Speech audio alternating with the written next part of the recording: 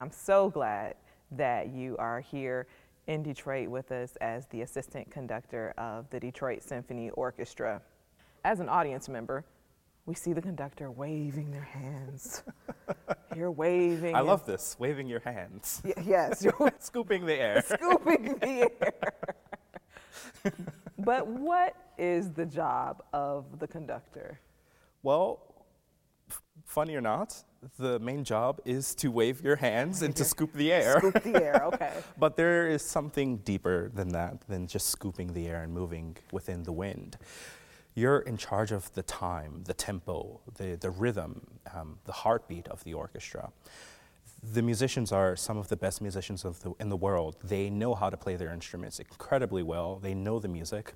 So what can you give them other than just beating time? It's not just about waving your hands, but also about how you shape the sound, how you shape the music. Play softer or louder, sharper accents or more legato. It's so much deeper than just that too. It's about how you inspire the musicians to react to the music. They already know what's happening next. How do you get them ready for it? How do you get the audience ready for it so that they're sitting on the edge of their seats? It's about shaping the sound and creating an atmosphere. That's what the role as the conductor is on the podium. So you're preparing for this year's upcoming Classical Roots concert. Nazir, what's on the program for this year's concert? Well, we have a very exciting program. Of course, with every start of the Classical Roots program, we start with Lift Every Voice, played by the DSO and sung by the Brazil Denard Chorale. Next in the program, we have a piece that I'm really excited for because I get to collaborate with my former clarinet teacher and clarinet idol. I love his playing, Anthony McGill, who is the principal clarinetist of the New York Philharmonic.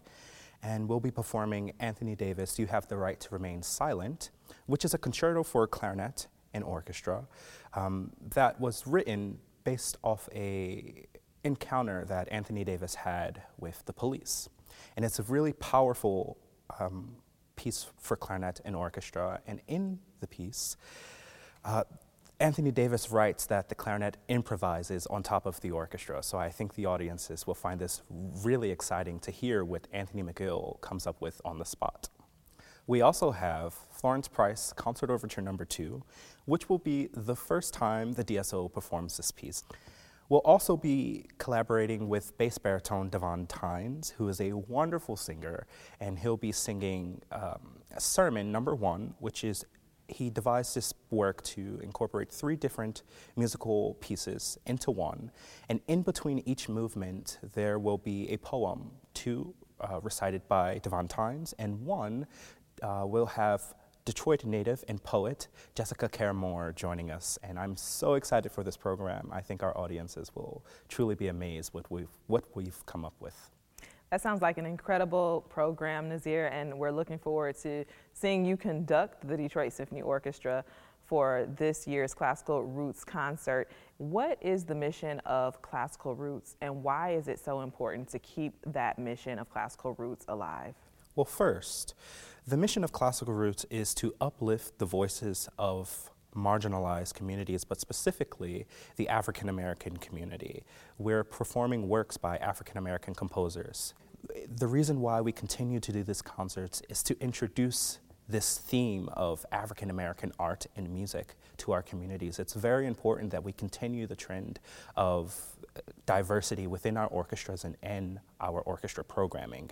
It's really important for young African American musicians to see that they too can do it, that they too belong on the orchestra stage. How do you hope that the performance impacts the audience with this year's Classical Roots concert? First, I should say, this is the first Classical Roots concert since the pandemic. So I think it's the perfect chance for our audience members to hear for the first time in almost 3 years what the orchestra sounds like playing music by African American composers. I hope that our audience members will be able to see themselves in the music, to relate to the music more so than other composers. I pray that the audience members will enjoy the music as much as I do, as much as the musicians on stage do, and that they are willing to come back to Orchestra Hall to see the DSO or to see myself.